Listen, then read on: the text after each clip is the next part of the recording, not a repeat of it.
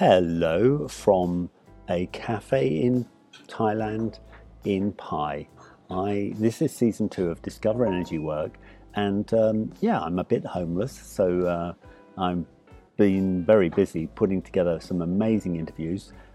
Today we're going to be talking to Russell Pickering, and Russell's got a really incredible story. But what I wanted to say was we're kicked off the story because it gets so energetically charged that we physically, the internet goes down, his television suddenly stops working, and so on. All right, anyway, I apologize for the background noise here, but there's definitely some great noise in the interview, which you'll really enjoy. Great to be back, and thanks for joining us again. Welcome to Discover Energy Work. Today, I have Russell Pickering, and Russell Pickering is a very passionate remote viewer and clearer. And I want to give some background. I only know Russell from our mutual friends and on Facebook and from the groups. And whenever I've had some sort of connection, for me, a little light goes off. It's like, I'd like to talk to that guy. I think he's got some stories. I think he's interesting somehow. Now, this actually, you're all witnessing our first, you could say, first meeting. I did have a call just to sort of say, what's up? Would you be open to having a chat with me on Discover Energy Work? And very kindly, you've agreed, Russell. So how are you today? I'm doing great, and I really appreciate the invite. I do. I remember it's funny. I didn't make the connection until I went back and looked at your interview with Paul, and I did not recognize you with a beard. Right. And I remember in the group actually telling Paul how much I liked the interviewer. So this is quite a treat, and thank you. I remember the comment. I can't remember who wrote it, but I do remember the comment. For me, we're talking about Paul Smith, and Paul is, really one of the world's leading teachers of remote viewing, controlled remote viewing. And for me, it's always been about trying to get the story, because a lot of people are going to say, come on, it's not true or whatever. And I'm like, well, look, we're a little bit past this, guys. We've changed our life direction because of experiences we've had. We don't need to talk to other people about whether it's true or not. It's like, do your research, do your scientific research, and if you still think it's not true, then we can talk about the different papers and so on. So I come at it from a different angle, but I'm interested in hearing a little bit your background. How did you, if you went back, and I don't mind if you're okay to go back even into your childhood where you went, there's something else going on here in your life, because that will be an important point. And then for me, another point, I don't know if it's important, if it exists for you, but another important point was when you're going okay, there needs to be a kind of shift. I need to be doing different things completely, with my life. For me, it did actually start very young. I was as early as, say, 4 or 5 years old, very aware of presence, intelligences, energies that others didn't seem to share. And that, created some problems in childhood and some visits to the child psychologist. Some of it, to be honest, was a bit traumatic and upsetting and unsettling. And so at such an early age to be aware of things that didn't suit my desires for friendliness or how I imagined the world to be, that set a quest in motion, probably right then and there. Go ahead. Yeah, you picked up, because I'm interested in, of course, like a child, if we're looking at the child psychology models of attachment, which are, attachment theory is saying we need to feel safe, we need to feel secure and seen, safe and secure, seen and loved. Yeah. And that we feel our home base is in a way safe, so we can go out from our home base and explore, and we've always got this home base to return to where we'll be safe, secure, seen, and loved. And so I'm curious because, like, what I'm reading into your story is like you're a psychic and you're seeing things, and other people are going, you're making this up. So, which makes you not part of their world in a way, which is traumatic for a child, very traumatic for a child. So, could you give us some stories so that people could understand it in a more concrete way? How weird do you want to go? Weird is my middle name. I think I'm not trying to, how can I say, I'm not trying to back anybody's particular story or belief system, but if you've got an experience that other people can relate to and go, yes, I know what he's talking about, then that supports them in their, as I say, coming out. I say psychic is the new gay. So I don't mean coming out, but just feeling secure. It's like, I'm not the only one. Do you know what I mean? Okay. No, and I don't myself have any disclosure issues. There was, some home instability, and then specifically as a result of some of the experiences.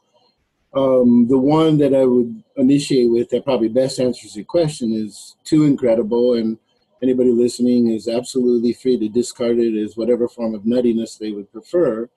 It was a Christmas Eve when I was 4 years old. And my mother was a single mother, and we were staying at my grandparents'. And late into the night, we were sleeping in the same bed, and we were in an upstairs bedroom. And late into the night, there were sounds outside, and what appeared to be on the roof. So my first thought, of course, was Santa. And looking over at the wall where stairs came up, the end wall, and then this wall was inside the bedroom, I just saw a shadow grow, and then something turned the corner, and it wasn't what I know now to be a gray alien. So I was wide awake, sitting up. I could tell you the colors of the room, the sheets, the curtains, my mom next to me, and it looked at me, I looked at it, it looked at me. Then it came over to the edge of the bed, grabbed the blankets and flipped them off of my legs. And at that point, I would say a fair amount of fear kicked in. So I, did that screaming where you can't quite get a voice. And then finally I got my voice. My mom woke up, screamed, and just like it's hard to describe. It just, it was so fast and so quick and gone. And so for my mindset, so this was in 1965, 66, I had no concept of aliens, ETs. There really wasn't much going on about that, especially, in my age. And then my family was agnostic and atheistic to a large degree, very scientific folks. And so for my whole life, I referred to that event as Skeleton Boy. And that was the only word. It wasn't until, I believe, in 89 or something, when the book Communion came out, that when I saw that cover, I just felt shocked through to the core. And that was something I quickly shut down, ignored, denied, pushed away for many years. And it wasn't until 2002 that I started to give some more consideration to the topic. In part, I was reading Robert Monroe's books at that time. And then I had a friend who was pretty ET oriented. And after, like you said, I read other people's story, didn't feel so crazy, at least on that topic. I might be crazy, but right. Join the club.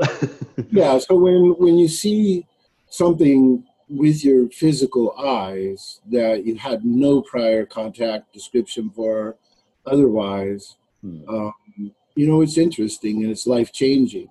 Later, without having any sense of it being related to ET, I had extremely traumatic nighttime events, extremely. And that went on for quite some time. And that was finally when they dragged me into the child psychologist. Unfortunately, in that day, they didn't just, throw drugs at you. He just wanted me to work out whatever it was. And at a certain point, I realized, like you said, there was just no pun intended, but an alienation factor where he wasn't really going to settle for it.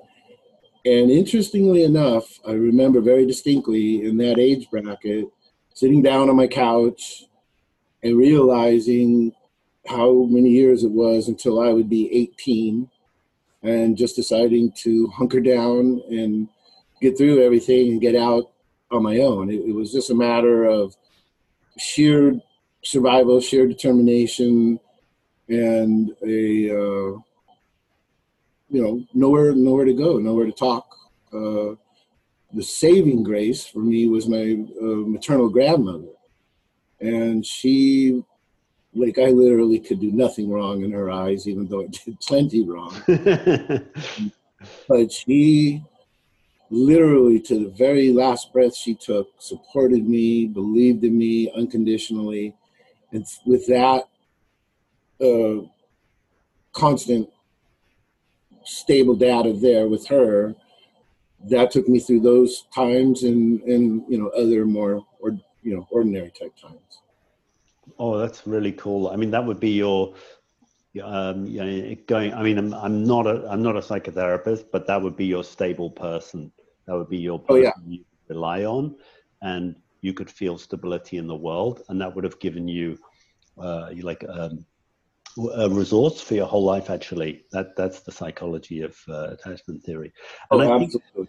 I take, what I like about psychology is it's the study of, and science is the study of, not the answers. We've got all the answers and we know everything. We are studying something, and so I love when they get something which explains something as a model, and really, how do you feel like about the whole alien thing? I mean, which explanation resonates most with you? Is there life outside this planet? Well, there's life outside this planet, because there's life everywhere. But are we seeing into other dimensions? Was it an out of body experience? Is it a third eye? Was it, or do you feel like it's a combination of those? The answer is yes. Yeah. So what I've come to now, it's unpopular in this day and age, but I think more and more with some of the disclosure operations that are going on, I'm of the opinion that we're just currently in a bad neighborhood. There are, I guess I should say opinion, but it's fact for me. There are very malevolent entities that are operating in all the dimensions or realms that you mentioned. There are now, a lot of people shifting to the word "the phenomena." And in fact, next Tuesday, that film Phenomena comes out, which I'm very excited to see when it does. So Jacques Vallée and others have moved away from just a standard ET explanation. Are there physicals? I believe so. Are there, for instance, the one that I saw, the way that it took off, it was like a blur between physical and not physical. So are there ones that could do projections? I would consider that. And are there some that may never have been embodied in any shape or form? I would say that that's factual as well. Wow, that's I like it. I like, kind of yes is the answer, isn't it? Because it's it's probably a bit of everything, and there's so many different.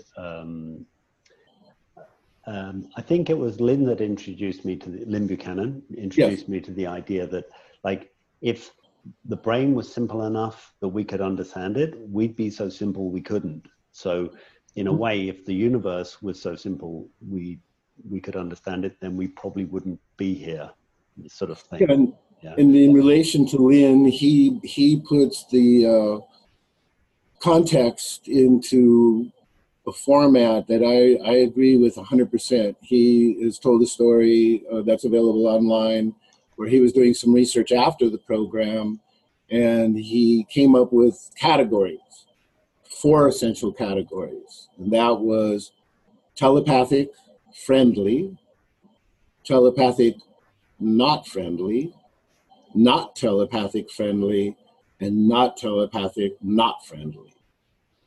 Right. So, and then within all 4 of those quadrants is a physical representation of all body types. So there would be grays potentially in the telepathic friendly. There could be, so whatever people label all of these variations, genetic or energetic, either one. And then he asked himself, why do they have to get close? Why do they have to come in? And it dawned on him that for whatever reason, they don't have the range. Right. And he said, whereas we do, we can see across the universe. And the domination effort currently, I believe, configured around Earth is to keep us from getting out there. Because if we got out there, we would be very, very damaging to that manipulation and control architecture, which also is something in nearly the same words Ingo Swann, the co-creator, as you know, of remote viewing, has also said. So the confinement here may very well be just to keep us under control, not because we're piddly little earthlings, but because we're beings of significant ability, and they simply don't want to interact with us at our full capacity. What occurs to me is like you could definitely almost describe that you could say that's almost like a metaphor for our current government and human beings. We have telepathic friendly, telepathic unfriendly, non-telepathic friendly, non-telepathic unfriendly. And, in a way, we could also say, certain control of information is going on, over a distance, and people coming in closer and closer to our lives and trying to manipulate the way we think and the way we believe the world is. And that just came to me as the moment you were talking. It's just, but then that's the Taoism idea of as within, so without, as above, so below. Yeah. I think it's Hermetic as well. Hermetic. But you know what I felt was when you were saying it, you say they need to see, or like we have the ability to see, and I know you're a remote viewer. So how did that all start? And did you, is that something that you had an early experience with, just knowing stuff or seeing stuff and just like, what do I do with that? Where do I put that? No, not so much. The alien thing for me, like I said, faded out and really didn't occur again until about 17, 18 years ago. In the interim, at 13 years old, I lived, my uncle was a psychologist, and he was also at that point in time, 74, 75, what you call a little bit of a hippie. The Est movement and some of these other self-help, if you will, Dr. Wayne Dyer and Stuart Emery and these people were really starting to open up some doors. So my uncle, being as active as he was, and his friends were all higher level meditators, Buddhists, doctors, dentists. So I was really fortunate to be sucked into a crowd where you could then finally ask questions. Even then, the ET thing was nothing.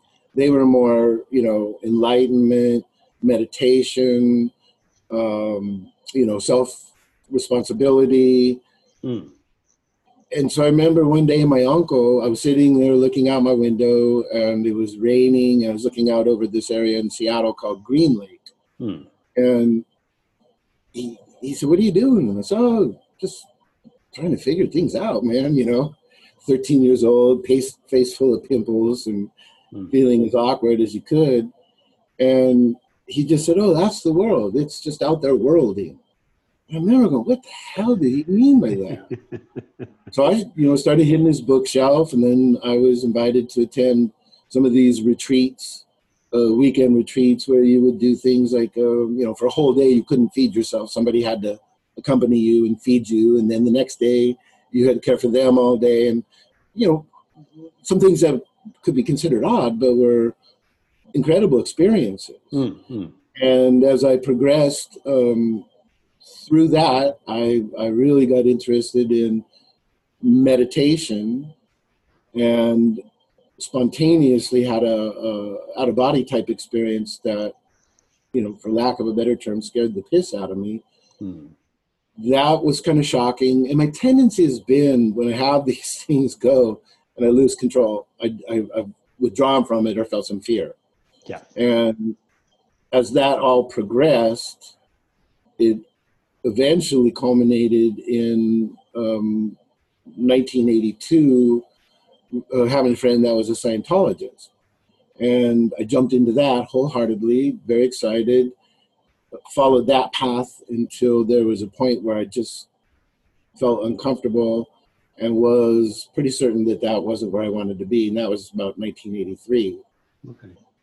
From there, all kinds of interesting things have happened. Right. Yeah. It's, I was thinking about this because you mentioned it before, and I was thinking, how can I, delivering the story that I want to deliver without alienating people. I want to try to not, whatever anybody thinks about Scientology, good or bad, I don't want to, how can I say, I don't want to demonize anything because it's part of somebody's past. Absolutely. And in the same way, I don't want to make something saintly or holy, because it's all part of each person's path. So just because I was thinking, I've had a guy that was sort of quite zealous in a particular religious direction when he came on the show, and I just couldn't publish the show because I just felt like it was too preachy, and I thought, okay, I know I need to head this off as a topic.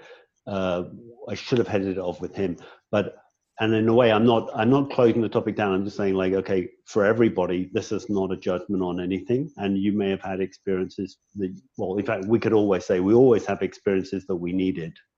That's the case. Yeah. For me, I have no. I'm incredibly grateful for the experience that I had there. There was a reorganization of the group going on at that time. Many people left, and at that time, a lot of the people faithful to the core group were expunged. So it was a crisis time in the group. But I don't have any animosity. It was a 2-year period of my life, but a remarkable 2-year period. So in this case, it's don't throw the baby out with the bathwater. Yeah. Oh, that's one of my favorite sayings. You're about the second person I think I've ever heard say that, apart from me, because when I heard it, I was like, that is so true. Right. So can you share what sort of experiences that you had that were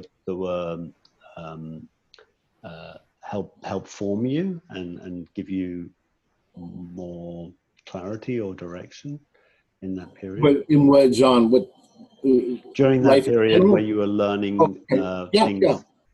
It was there originally back in the 50s and 60s, even well into the 70s. It was actually more of a think tank.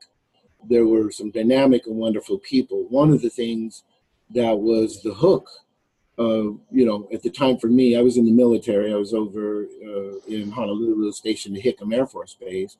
The people were absolutely wonderful.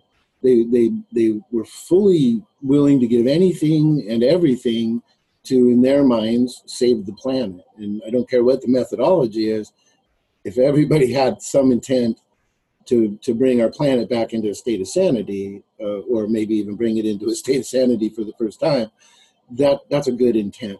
They were bright, articulate, intelligent, professional folks. I couldn't wait to show up down at the center and just hang out. The experience for me that was very critical and falls right into line with your question. I was doing a session one time, basically what they just call a standard auditing session, and I started to have impressions of my own birth, which was so crystal clear and fully integrated with the somatics or the body sensations, including a very, very strong taste of blood in my mouth. And then all of a sudden I had this vantage point away from my mom and the baby body, and I went up to these windows and looked out, and there's my dad and my grandmother sitting on a wooden bench out there in this long hallway. This was, 1961, and it was kind of a military style type hospital, not very fancy. So after that experience resolved, I called my grandmother and I said, this is what I experienced a couple of days ago. And she's like, oh my, Russell, how could you know that? That it had those up high panel windows that you could see all the colors, who was out there, the benches. So she impressed me enough that it was accurate that I said, okay, perhaps it is. So it wasn't too much longer after that, maybe a week or two, that I was just sitting in bed reading, and the thought, or almost like a voice, hit me, I am not my body.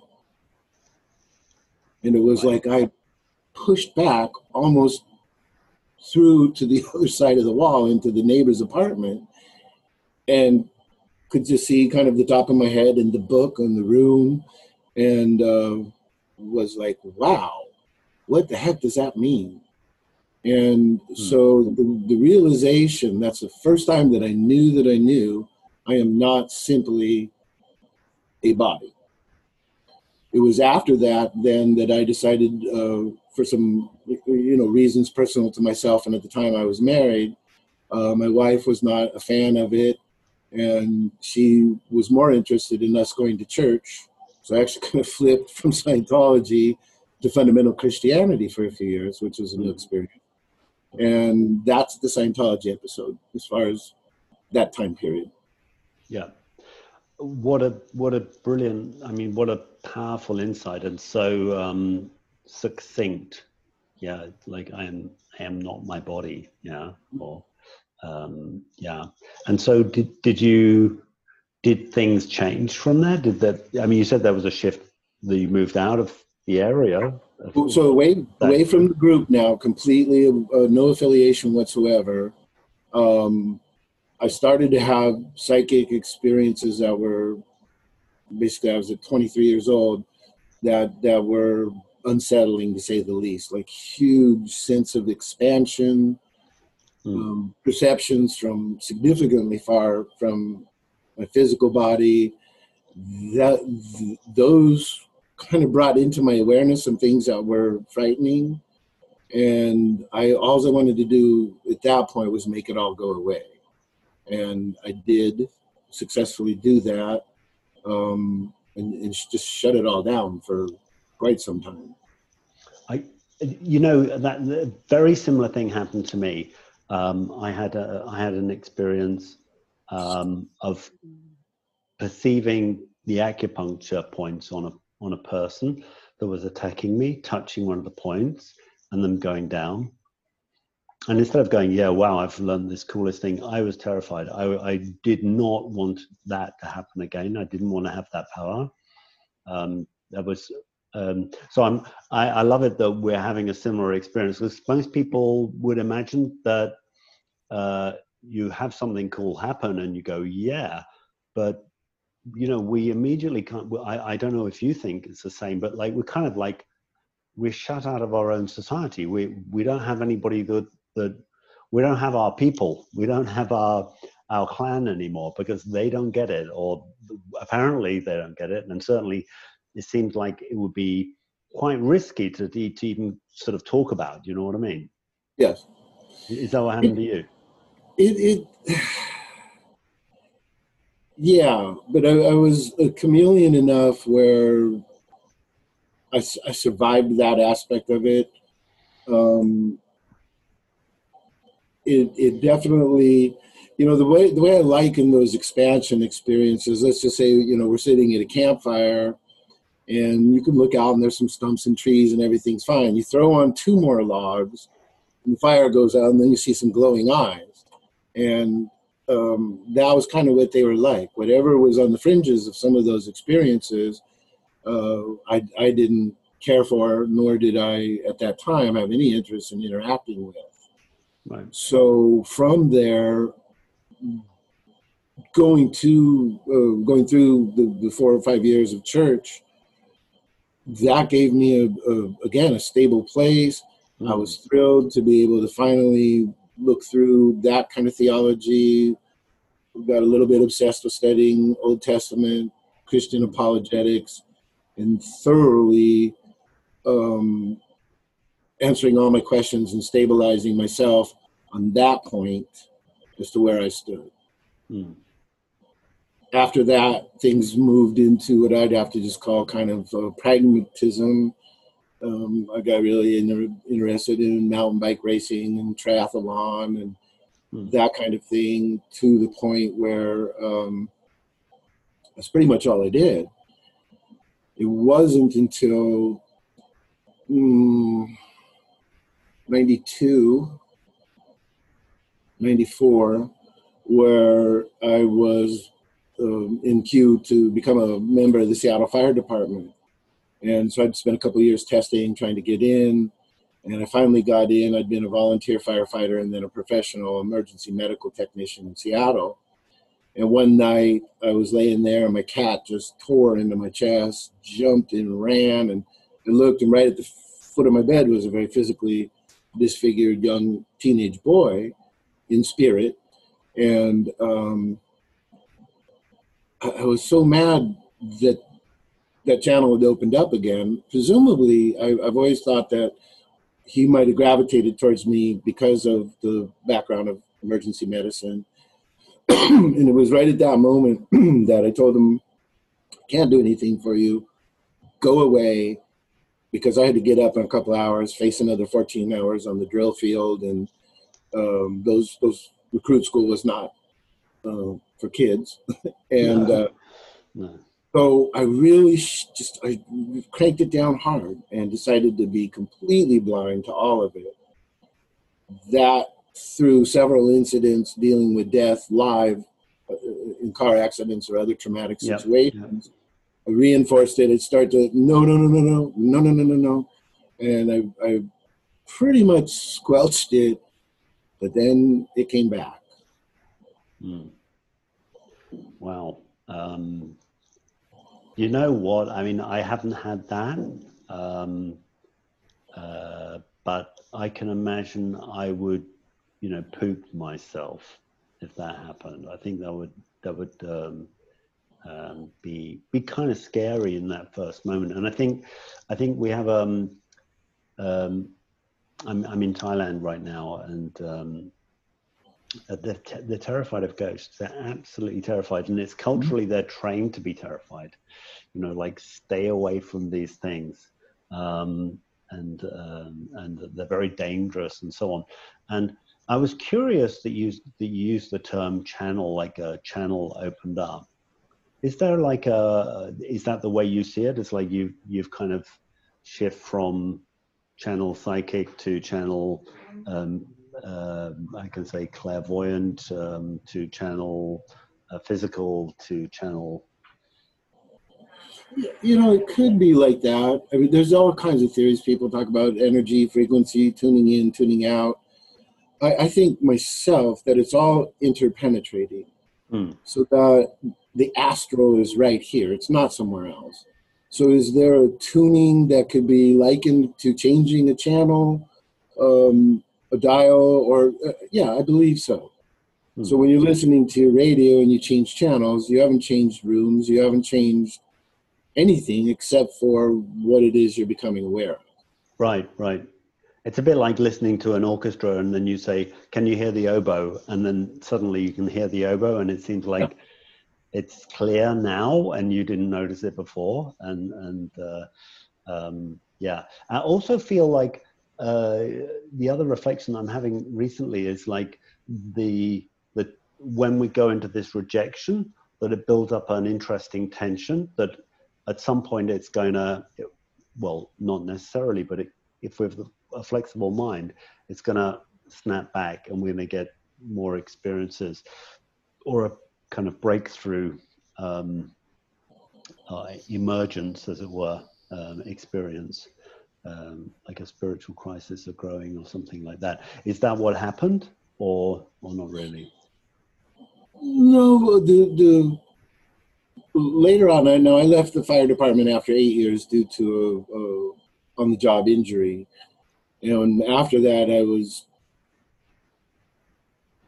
it's fair to say, disgruntled and frustrated that something so important had left my life. So what I did was I packed up my dogs in a truck and I moved to a little log cabin out in the middle of the mountains of Wyoming.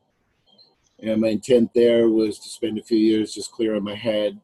Some aspects of that job had tarnished my affinity for humanity, to put it lightly. Right. At that point there, I had a very other interesting ET experience where I was coming home, and the way I sustained myself there was professional photography. So I did horseback trips, back then called photo safaris, where I would take people in and we would shoot animals with a camera rather than a weapon. And then I did some work guiding in Yellowstone photography tours during the winter, which was really a unique way to see Yellowstone on a snow coach. Ooh. So I was coming home one night at 2-something in the morning from a photography assignment at the Buffalo Bill Historical Center. And the valley that I lived in was called the Wapiti Valley. It was exactly 25 miles between Cody, Wyoming, and the East Gate of Yellowstone. A little tiny town. And it's a bowl, and it's just deadly quiet. Like when during the summer, when Harleys would go down the highway, you could feel them. Mm-hmm. Not we, but myself, I was coming home in my truck, and I just happened to look up, just the normal silhouettes of the mountain, and out of nowhere, the only way I can describe it is something unfolded. And it was a pristine white light. There was no physical shape whatsoever.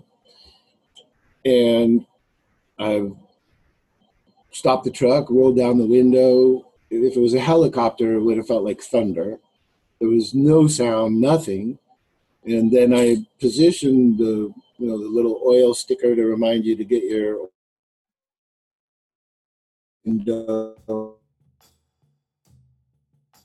Uh-oh.